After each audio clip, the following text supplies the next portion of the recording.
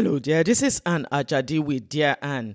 And this is us walking the road to the cross of Calvary, the way of power. We've been doing that actually for a bit now. And this is us wanting to take that path during this Lenten season so that we can take the journey to the cross and find out how Jesus did it. Today, we're going to be looking at opposition. If you are the only anointed one who's peeping and muttering against the anointing of God in your life, who's waiting to see the hand of God in your life. There may be priests like you. They may have rights before God like you do. But this season, this Lenten season, this season that you have decided to consecrate yourself and wait on God and walk closer to God, they have gone too far. That is my announcement to you today. And this time, God will show himself mighty on your behalf. He will show on whose side he is on. This story is not new. It has happened before. It will continue to happen. Remember that saying that says nothing is new under the sun? Everything you face today has already happened to someone before you came on the scene. Listen to how it was recorded in Numbers chapter 16. What God did to some priests that opposed Moses. Bible says that Korah, son of Izhar, the son of Kohath, the son of Levi, and certain Reubenites, Dathan and Abiram, sons of Eliab, and On, son of Peleth, became insolent and rose up against Moses. With them were 250 Israelite men, well-known community leaders who had been appointed members of the council. They came as a group to oppose Moses and Aaron and said to them, "You have gone too far. The whole community is holy, every one of them, and the Lord is with them. Why then do you set yourselves above the Lord's assembly?" This is recorded in Numbers chapter 16, verses 1 to 3. These conspirators were anointed men. They were priests. They were respectable leaders. They were men of influence. They moved the whole camp to side with them. They had their special assignments, but they resented Moses' place. Their actions sent Moses down on his face before God. Some folks drive you to prayer. And I always say to people, anyone that drives you to God is a friend, no matter how that thing or one came. You go before God and do not even have words to qualify your emotions. Anybody that gets that out of you is a friend, because they didn't drive you to the devil, they drove you to God.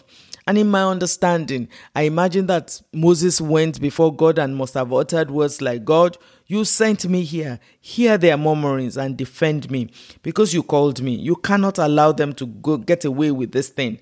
And every voice that is speaking against God's hand in your life, they have to be judged. Because if they don't see the finger of God, they will not desist from their actions. That the sons of Korah were openly judged did not end the bickering. As long as the devil has his agents and they're all still here, they will not. They will keep wanting to detract you from doing God's assignment upon your life in peace. Your duty is to make sure they do that in vain. Your duty is to make sure that they will so wait in vain. I always say to people, keep doing what God sent you. Let the devil continue to do what he knows how to do. His job is to kill, to steal, and to destroy. And he's doing an excellent job at that. Your job is to make sure it does not get you. So that the sons of Korah were judged did not change the fact that another set will rise up the next season. You know? Meaning that the fact that you won this battle does not mean another one is not coming. Because it did for Moses. Bible says in the same Number 16, it says that the assembly. So some people may have been like, why would you kill all of them like that? Why would you judge them like that? All those kind of talk. It still happens today. But when the assembly gathered in opposition to Moses and Aaron and turned toward the tent of meeting, suddenly the cloud covered it and the glory of the Lord appeared. Then Moses and Aaron went to the front of the tent of meeting, and the Lord said to Moses, "Get away from this assembly so I can put an end to them at once." And they fell face down. Then Moses said to Aaron, "Take your censer, put incense in it, along with burning coals from the altar. Hurry to the assembly, make atonement for them. wrath has come out from the Lord. The plague has started. So Aaron did as Moses said and ran into the midst of the assembly. The plague had already started among the people, but Aaron offered the incense and made atonement for them. He stood between the living and the dead, and the plague stopped. But 14,700 people died from the plague, in addition to those who died because of Korah. Then Aaron returned to Moses at the entrance of the tent of meeting, for the plague had stopped. This was recorded in Numbers chapter 16, verses 42 to 50.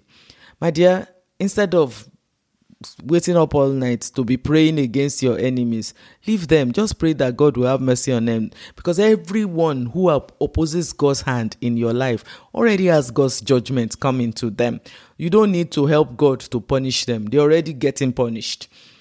You will need to be interceding for them when you're on God's side. Note that, when you're on God's side. If you're not on God's side, then you have to take heed. Find your way back to God's side so that the judgment that is coming will not land on you too. If what you're doing is assigned by God, if you are in the place where God can defend and rise up for you, if you are speaking God's words, not your own words, then you don't need to fight. Just relax, because God is the Lord of the angel armies. He knows how to fight. He knows how to divide between the bone and the marrow. He knows how to separate the fight between sheep and sheep. Moses did not ask to be chosen, just like I believe that you did not ask to be chosen. God handpicked him. I believe God handpicked you because you have a heart for the people. God decided to use you. Your path, like Moses' path, may be rough and your journey may be long, but this mission, God's mission upon your life, is sure. The price that you had to pay is a lot. I get that. But guy, do not revenge. Leave vengeance for God. Don't mind your detractors. Yes, after all your sacrifice, they should be grateful, but they are not. And it pains. Instead of them to help you, they are grumbling against you, they are complaining against you, they are rejecting you. I get it. Fancy leading people who thought nothing of you, nor the good that you are doing to them. Imagine your brother and sister talking against you. That was Miriam and Aaron at some point. So it's okay. Nothing is happening to you that has not happened to someone before. They see you. They know that you are struggling too. It's not like you asked to be chosen. It's not like you want to go this route. But God has picked you. What can you do? I know that your road is rough. Your path is hard. But understand this. The Lord God Almighty who called you will defend you. He would uphold you. He will keep you. He would make sure that you do not fall. And He will put a permanent stop to every opposition in your life. So today, I want you to pray like Moses. Moses prayed, "Deliver me, O Lord, from my enemies. Be my fortress against those who are attacking me. Deliver me from evildoers and save me from those who are after my blood." You will need to pray that prayer now and again in your life. Pray that God will deliver you, because yes, there are many of them. They have been, all lined up to do you evil, but God is there to defend you. You don't need to be defending yourself in this matter. God will defend you. God bless you, my dear friend. I hope you have gotten the book, Walk With Me in the Footsteps of Jesus. If you are really serious about taking a closer walk with God, the book Walk With Me will do you a world of good.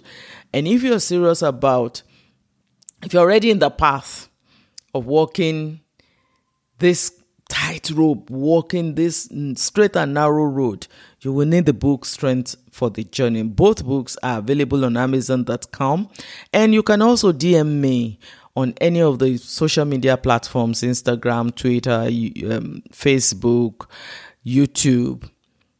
all of them at Ann Ajadi, ARNAJDI or ANNEHAADI. Both of them would get you to me. I would like for us to have a conversation. But even be that as it may, I want you to know this one thing. I love you, and God loves you more. Have a good day.